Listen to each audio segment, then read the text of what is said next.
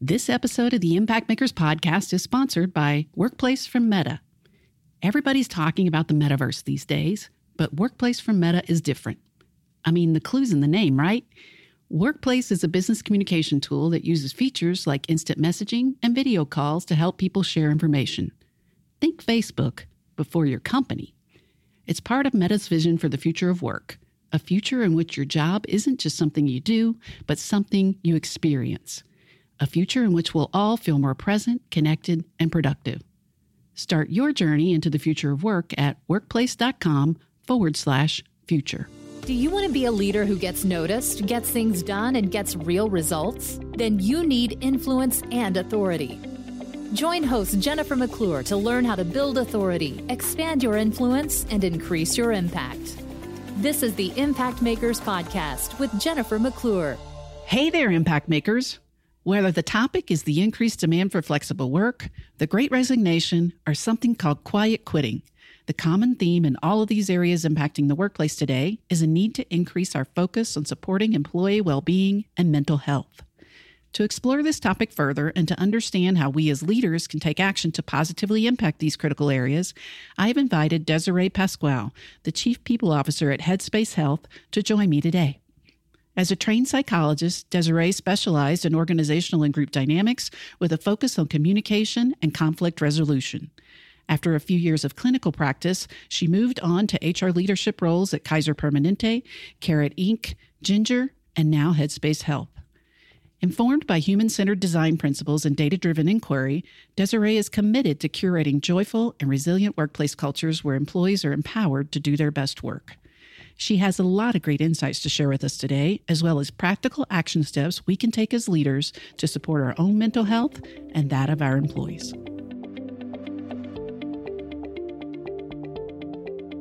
Welcome, Desiree, to the Impact Makers podcast. I'm really excited to chat with you today. Thank you for joining me. Thank you for having me. I'm excited to chat with you as well. Yeah. Well, why don't you tell us a little bit about yourself? I've kind of read a little bit about your bio in the introduction, but I'd love to learn a little bit more about you from your perspective. Yes, absolutely. Happy to. So my name is Desiree Pasquale. I am the Chief People Officer of Headspace Health. Fun fact, I'm also a trained therapist. So for about a decade there or so, I've led what I call a double life, which is both served as an HR leader in the corporate world as well as practiced as a therapist. Wow. I read that in your LinkedIn profile in your bio, but I'm intrigued. I've heard people talk about, maybe getting a psychology degree before and then going into human resources because that helped them to understand people. But as a trained therapist, how do you think that has served you and the organizations that you've worked for as a chief people officer? Yeah, thank you for that question. So for one, Headspace Health is a digital mental health company. And as such, about 60% of our staff are mental health care workers, people that provide mental health care to others. And the group ranges from mindfulness and meditation teachers to digital mental health coaches, therapists, and psychiatrists. And so in that context, it has certainly helped me be very acutely aware of the emotional labor and weight that those frontline workers carry every day, because I have lived it. I have sat in their seat, and I understand the complexity of their jobs. So, which is something that I think is very important, especially in digital mental health, which is an emerging field that really exploded onto our landscapes during the pandemic. The other thing, talking about non-mental health care workers, one of my coworkers said this to me recently. He said, Desiree, you never give advice. Instead, you asked me a series of questions to help me consider all of my options and the best course of action. And that is clearly an approach that we use in therapy, right? The therapist is not an advice giver. Rather, it is a supportive role that helps people tap into the resources that they already have and bring forth some of that inner wisdom in those questions. And so I think that our staff appreciates that, because what that does is it helps us stay really, really creative. And the world of work has changed so much over the last 3 years or so, 2.5, 3 years, that simply looking to best practices is no longer the best approach, because the world is so different that many of the best practices no longer apply. So I think that is one of the advantages of approaching the people leader job with a mental health background. But anyone can do it. I want to be very clear about that. Anyone can do it. It's just something that comes natural to me by way of my training. Sure. I had an experience after about 20 years as an HR leader and executive. I got an executive coaching certification and learned during that training that it really truly was about asking the questions. And I remember having a realization during my certification training that I'd always thought I was a good coach for people as an HR leader, but I realized that I gave a lot of advice. So about half the time people would come in and go, "Oh, thank you very much. I'll go do that right now." And about half of the time people would be, "Oh, well," and they didn't really feel like I listened. So questions are the magic answer. And I'm glad to hear that training and therapy has helped you to do that as well. But I think we can all, as you said, we can all do that as leaders, right? Yeah. Yeah.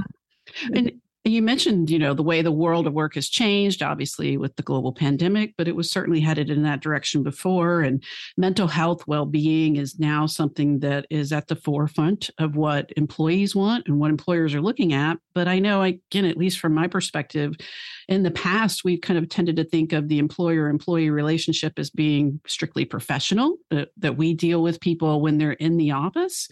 But I think more and more I'm reading and seeing that employees actually expect employers to be involved in their life outside of work, or them as a whole person, their whole well-being. What do you think about that? Or is that what you're seeing as well? Mm-hmm. Yes, absolutely. I have seen a profound shift there, and we've all seen it. And, I think some of the trends that we see out in the market speak to this, the Great Resignation. Those are people reevaluating what they do and why they do it. And, in terms of this differentiation between professional relationship and private lives, we've seen a huge pivot there as well. Life and work intersected in unprecedented ways during the pandemic, and as we're emerging from the pandemic with people working at home. And there are many fun videos out there of children and pets and significant others unexpectedly popping onto our screens. And so, like it or not, there's been a shift.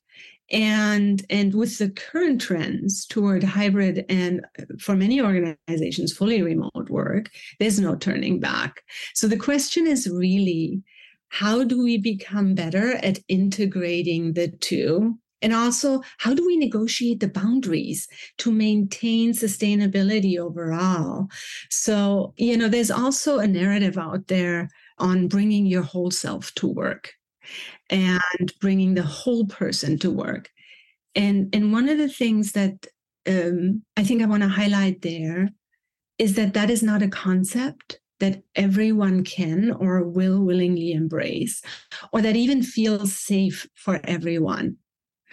So I think one of the things that we really have to focus on as leaders and as organizations is to create the psychological safety for people to bring as much of who they really are into the workplace as they are comfortable. It also requires cultural competency. A DEIB is something that I am very passionate about. And, bringing your whole self is triggering for some marginalized populations, because they are marginalized specifically because of some of the features of their either physical ability or ethnic background. So I think we have a lot of learning to do and a lot of work to do still at that front. But when we accomplish moving closer to that goalpost of people feeling safe, bringing their whole selves to work, the result will be deeper conversations, stronger relationships, not just amongst coworkers, but also as it relates how you serve your members or your clients as an organization. Mm-hmm. Well, that's definitely a great point that you're making about psychological safety and people feeling comfortable bringing their whole selves to work. But we also know there are plenty of organizations out there today where the leaders don't know how to create that culture of psychological safety or that feeling for people on their teams. Do you have any recommendations how at least the progressive leaders in those organizations can begin to shift that? Yeah, I think, with leaderships, for leaders in particular, is we have to lead by example. That old adage of do as I say, not as I do, has never been an effective leadership strategy. And I think as leaders, we are really called to model what healthy looks like, what safe looks like. And that includes being open about needing mental health support or mental health days off. It includes taking time off to take care of yourself in the various ways that you may need support. It's just, we have no trouble saying, I need to go to the dentist because, I need to take care of my oral health. It seems still much harder for us to say, I need a mental health day and I'm going to go see my therapist. So the stigma, I think we've come a long way in the last 2.5 years. But again, I think we still have some work to do there. Additionally, I don't want to jump around too much, but leaders need help. Mm-hmm. Our world changed on a dime. And the way we worked changed on a dime. And at the onset of COVID, we were all scared. We were scared for our lives. We were isolated in that fear. We were scared. How do we keep, our organizations going? We had no idea. Many of us pivoted to fully remote literally within days. And so there was a lot of compound stress that we all experienced. And leaders in particular were managing their own stress level while also trying to meet the needs of their team. And to expect that leaders pivot to this new model literally within days or weeks is unrealistic. And so at Headspace Health, we've felt it ourselves. I felt it. And we then said, this must also be true of others. And as we iterated internally and created programs internally to support our leaders and our employees, we started thinking about how can we provide this to others as well. And so we've built a leadership series, a workshop series recently that we're now offering to others, in essence, sharing everything that we've learned with others as well. Well, can you share a little bit more about that leadership series and what your learnings have been, what you're helping others to learn and develop about? Certainly. And, the impetus for me really was, this was a year ago, I went to a couple of conferences. And what people were really, really eager to know then was, how do I build a mental health strategy for our organization? And so I was in a room with a number of HR leaders. We wanted to talk about that topic. Had designed a workshop. And we started with the question, how is everybody doing? And it was such a profound and powerful moment because many of us were in person for the first time after about 2 years of isolation. And within minutes, there was such a huge level of intimacy in that room because we all saw mirrored in one another what we were all going through. And so there was a sense of I'm not alone. And we very quickly dove very deep in that workshop and afterwards results. A lot of the leaders that were in the room came up to me and said, we want more of this. How can we have more of this where we come together and acknowledge what we are each carrying and struggling with? So we designed mental health strategies for their organizations, but there was also a good portion of that workshop that morphed into how do we take care of one another? How do we find the resources to execute against these mental health strategies well?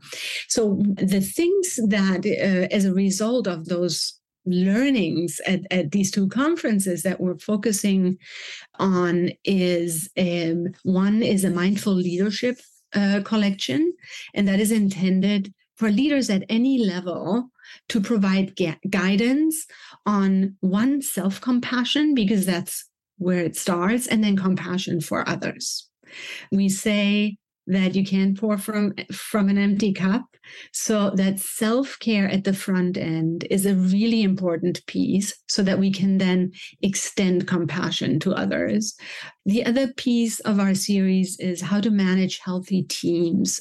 So that is a collection that's intended for people managers across the board. And it includes topics such as how to address burnout, psychological safety. How do I check in with employees early so that I can catch, any challenges that they may be facing early, and then triaging early. We also have single workshop sessions on self-compassion, self-care, and burnout management. So we're building this end-to-end comprehensive package and trying to build in also, or are building in reporting capabilities to gain insights about these leaders' organizations.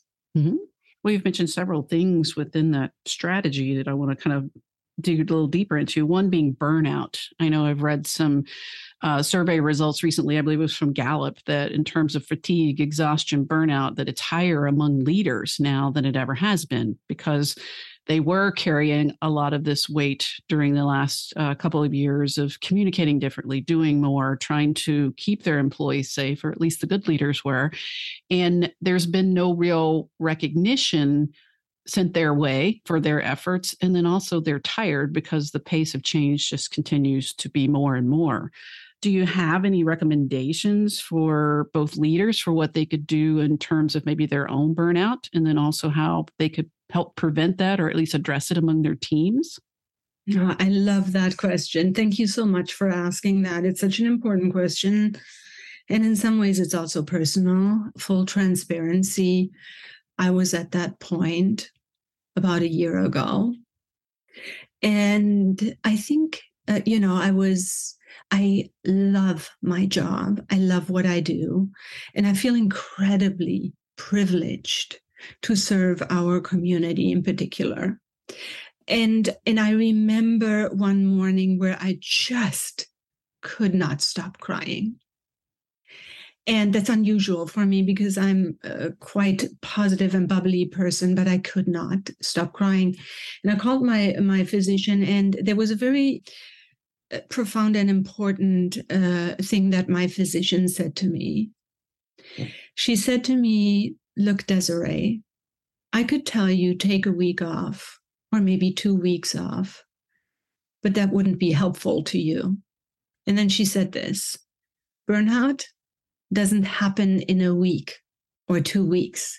It happens over a long period of time. And in the same way, bouncing back from burnout can also not happen in a week or 2 weeks.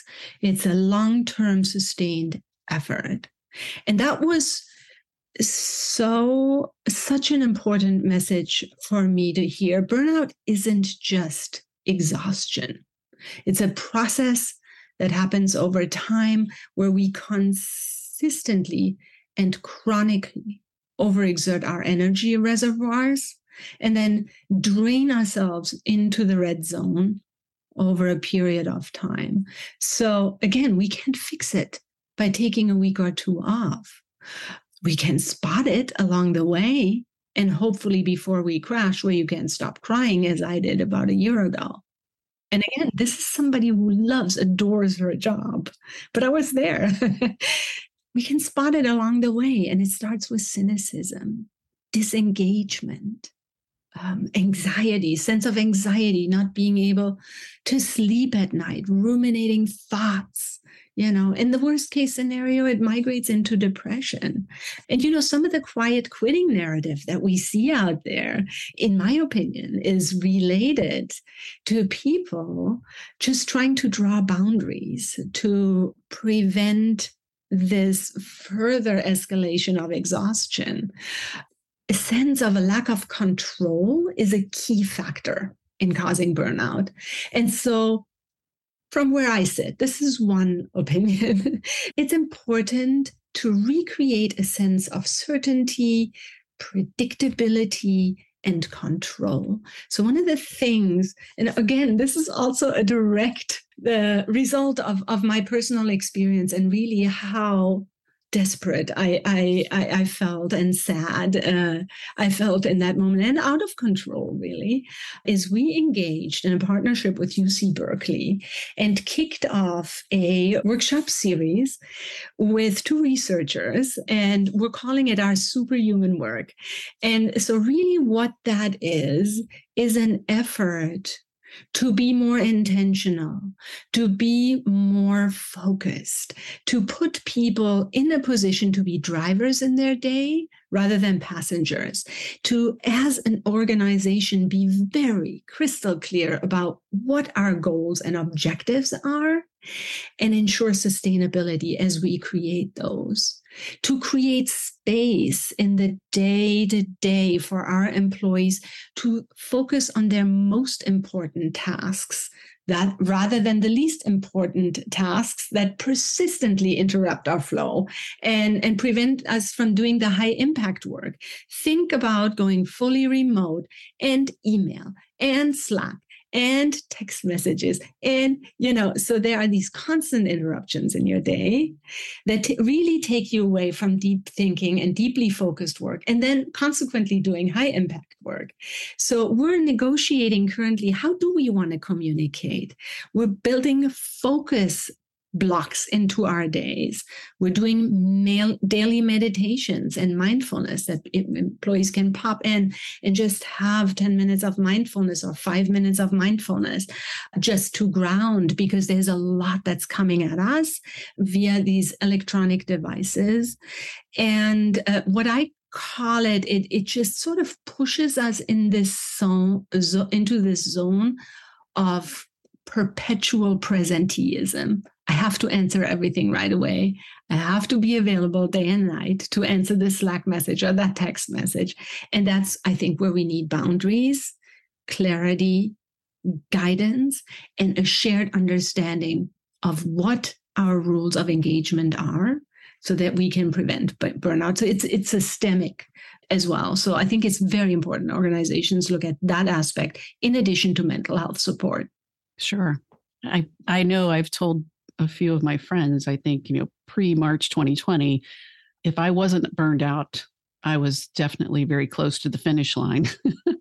So a pandemic didn't necessarily, it helped that in some ways because some of the stressors or the things that were due went away, but it changed, then it became a different kind of stress. So, I know it's common sense to say, set boundaries for when you will stop work, set boundaries when you're on vacation, don't answer emails, take your notifications off your phone. And all those things can be helpful to someone who's experiencing burnout. But as you said, I think it's a much bigger challenge to address. That's a good example of, it's like weight loss. You didn't get overweight overnight. And you also, if you have a plan to get thinner, won't get thinner overnight either. It's a process. So I appreciate you sharing that. You've mentioned mindfulness, and I think that's something that, I was beginning to hear more about. It was becoming kind of the darling buzzword for many people, even pre-2020, but it's certainly become something that is more focused now with the focus on well-being. Maybe can you share what your definition of mindfulness is and some steps we can take to create a more mindful culture in our companies? Yeah, another great question. Mindfulness. I'll quote Jon Kabat-Zinn. Mindfulness is the awareness that rises from paying attention on purpose in the present moment and non-judgmentally. I think that is a sentence that really concisely captures for me what it is. So this intention to focus our conscious attention on the right here, right now. So, and what that does is it creates or cultivates an ability of being fully present and aware of where we are in that moment, what we are doing, and not overly reactive or overwhelmed by what's going on around us. So what we do when we're in a state of mindfulness is we become an observer of sorts, so that rather than being overwhelmed by our emotions or thoughts, which most often take us either into the past or into the future, which are scopes of life that we cannot control because one has happened and one has not yet happened, and puts us into the present moment where we have a sense of control around how we show up. And what that does, I haven't mentioned this, but I did for 8 years, I did pro bono work in prisons where we talked a lot about mindfulness, is when you give yourself a moment of mindfulness where you pause, breathe, you put a pause between stimulus and response. And that allows you to respond rather than react.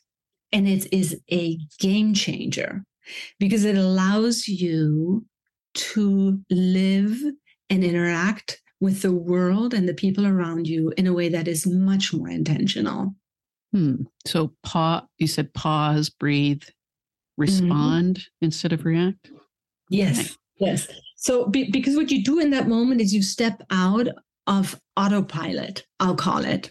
So you take a moment, you pause, you breathe, and you step out of autopilot, which is your thoughts, your automatic reactions, and you observe for a moment without judgment.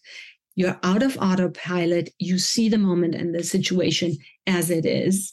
Then, you can use that moment to become aware of your breath, your body.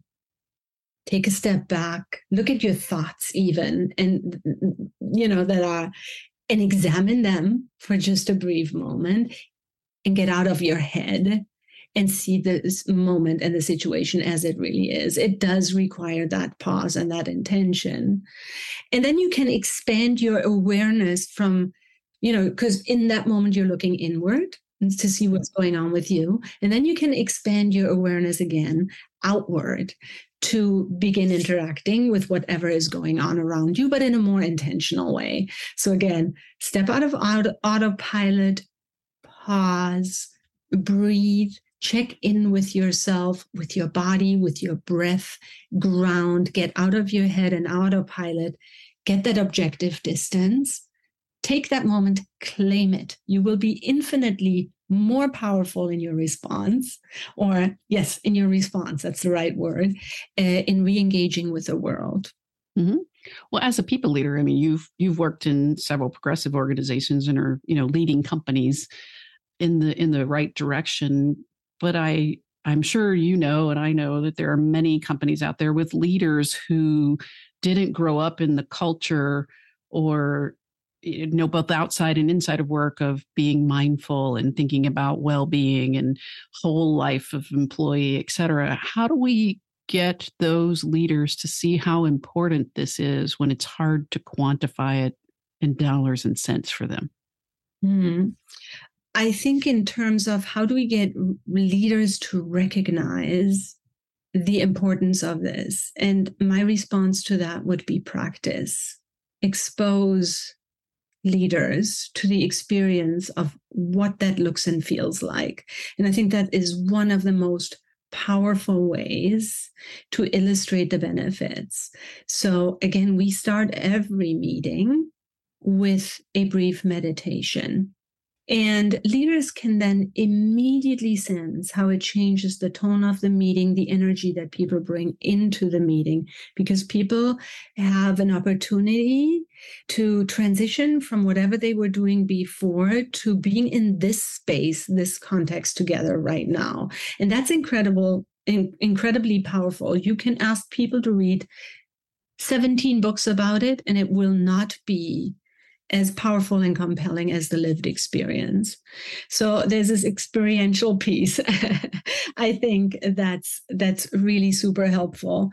And as it relates to the bottom line, there are so many ways in which we are internally tracking some of the efforts that we're engaging in at Headspace. And, there's so much data that we have available as business leaders and HR leaders in particular. We can look at productivity and absence metrics. We can look at engagement metrics through annual or quarterly employee pulse surveys. We can look at feedback and performance. These are all data points that currently sit in our organizations. And to start a series such as a workshop on mindfulness or compassionate leadership or self-compassion and burnout, they have for us, and I've heard this from many other organizations, you will see an almost immediate impact on that data, which is ultimately productivity data for your organization. Mm-hmm. It's interesting, with several of the conversations I've had recently with leaders on my podcast and also the research and information that I'm seeing on my own, it's more and more, and I assume this is a good thing, that it seems employees are expecting employers to take care of them both inside and outside of work. For example, the Workforce Attitudes Report from Headspace shared that 80% of employees believe it is the employer's responsibility to help with their mental health. And I read that, and again, I guess it makes sense to me as someone who's been in the workforce a very long time. But if I'm a leader and reading that stat from your Workforce Attitudes Report, I don't know where to start. So it sounds like a recommendation might be something as simple as a meditation at the beginning of every meeting. Yeah, I mean, that is one way to do it. And there is no question that our workplaces have pivoted from transactional to relational workplaces.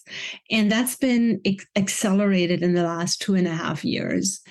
And as employers, we have to pay attention because employees now demand it. Our Workforce Attitudes report illustrates that very clearly.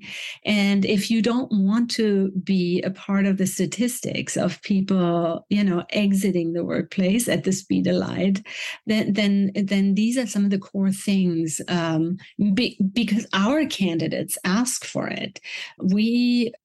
The top of funnel in our recruiting organization are pretty beefy right now because people are drawn to those benefits that which they know exist within our organization because we also offer them. But where do people get started? We started with talking a lot about psychological safety.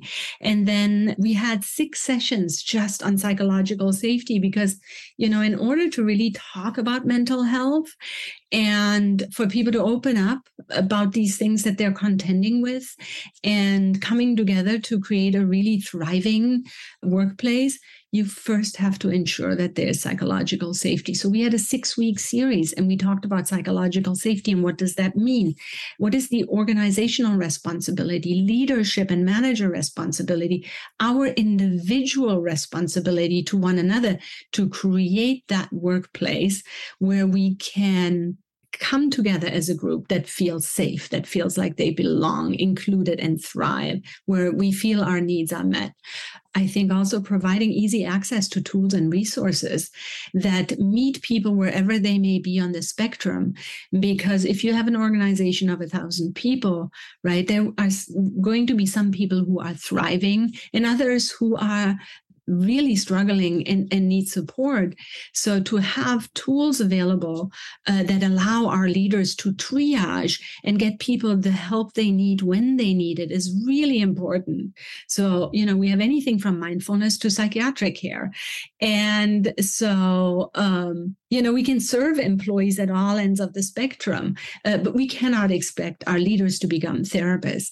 But we do need to resource them to triage early and appropriately. And when you catch somebody who is struggling, say, with anxiety early, they will never progress to a place where they need medication or clinical care. Most of them won't. Never is an absolute word. I shouldn't use that. But the earlier we catch people in the process, the sooner we can support and help people. That care, those tools, both for managers and employees, have to be easily and conveniently accessible. And they have to be culturally competent, because our organizations aren't homogenous. And so to say, okay, we have one size fits all kind of an offering here that will yield mediocre results. So, those are some of the things.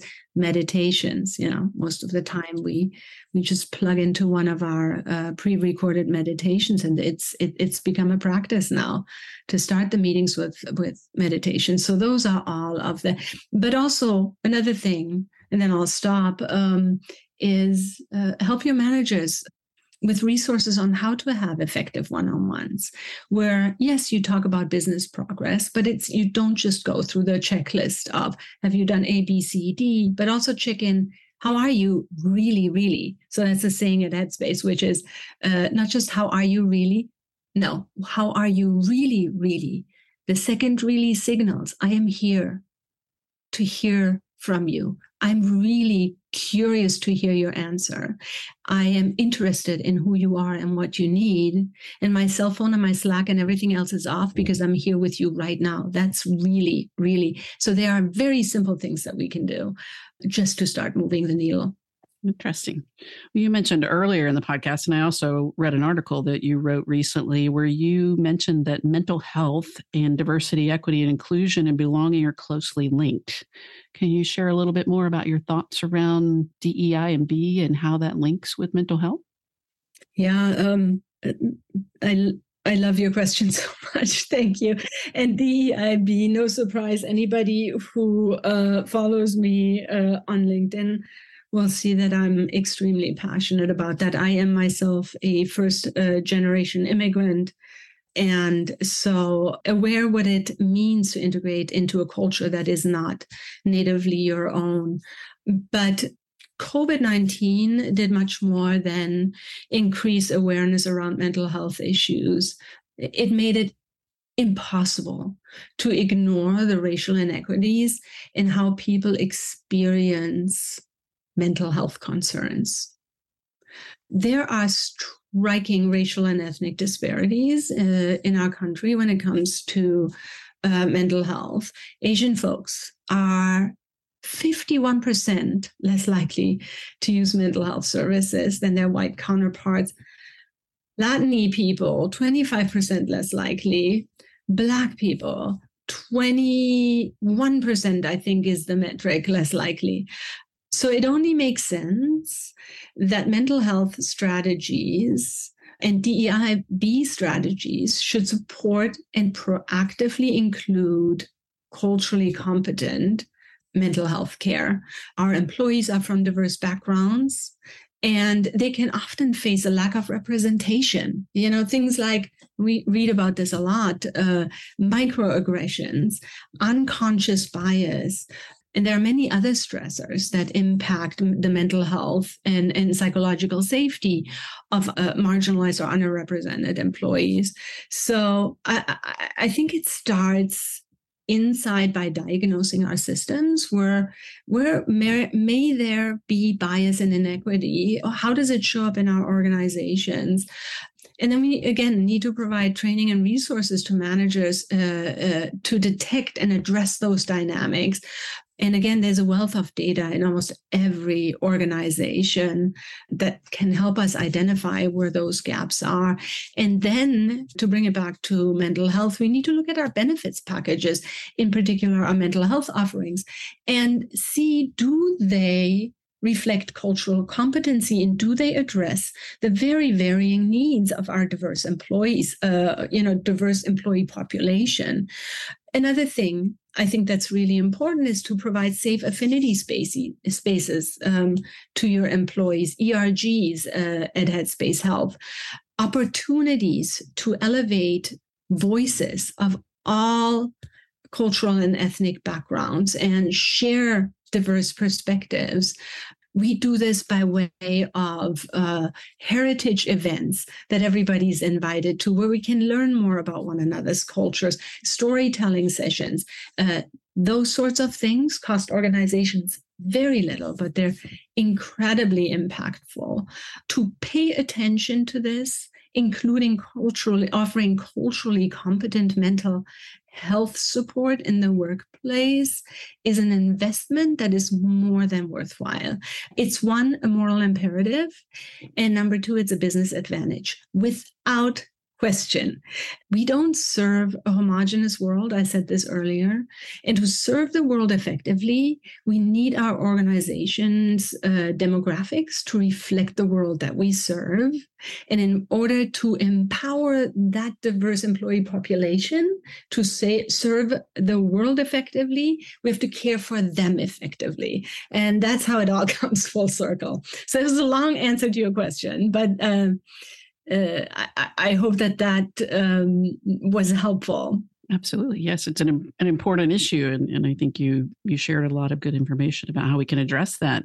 You also mentioned, I'm shocked and saddened, I guess, at the disparities of the different groups accessing mental health, when I'm sure for white Caucasian employees, it's also pretty low as well. What can we as leaders do to help destigmatize mental health benefits in the workplace? So, for years, I've worked in organizations that had an EAP, but very few employees used it.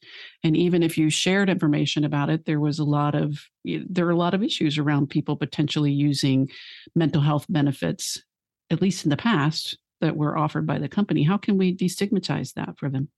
Yeah. Well, I mean, I think there are two ways. One is to model it. And I said this earlier, do as I do rather than do as I say, not as I do, right? So we have to model it as leaders and model what healthy looks like, including taking care of your mental health and taking care of your mind. And there are some ways we can destigmatize, for example, by starting an all hands meeting with a meditation and have the leader kick it off. We cannot over communicate on this. And that is something that we have found at Headspace Health. Reiterate it. And when you've said it 20 times, you might have said it enough, but you might have to say it another 10 times. Make resources and access to mental health care really easy to find for people. Put it in a place that is so glaringly apparent that nobody will miss it. The other piece for us was to operationalize those practices. So I'll give you one example. Every other Friday for us, and of course, this is in our DNA, but to the extent possible, others can try something like this as well. But every other Friday is a mind day. So we have operationalized taking care of your mind and of your mental health. It is a Friday that's off for you to spend as you wish, whatever constitutes mental health. Self-care to you is what we invite you to do on that day. So, there are ways to destigmatize by operationalizing. And I think that's a really important move. And there are, you don't have to do a mind day every other Friday, but there are other little ways, like I said, our daily meditations that employees can drop into is another way to normalize and say, this is something that we do together because we believe in it and because we will be better together for it. And so then that creates a community that is progressively open about these things, and then also allows you to catch things much earlier in the process. The alternative is unexpected long leaves of absences, employee attrition, employee disengagement, and a drop in productivity. So, it's a choice that we make as organizations and leaders, but the impact is pretty immediate. Mm-hmm. Well, I appreciate you sharing all that. I like that Mind Day idea. I work for myself, so maybe I can convince me to implement the every other Friday Mind Day. I like that. That's fantastic. Well, again, I appreciate all that you've shared with us. Where can people either connect with you and the things that you write or share about, or any information from Headspace that you'd like to share with us that we can take to continue our learning journey to being more mindful and aware of our own well-being and that of those that work with us? Yes, absolutely. So we have a presence on social media. So wherever you consume information, you will also find Headspace and Headspace Health there. For me personally, please connect with me on LinkedIn. I am here to network and to support where I can. Maybe put the title of this podcast in your direct message to me, and also most of my content, whether I participate in a media interview or write my own piece.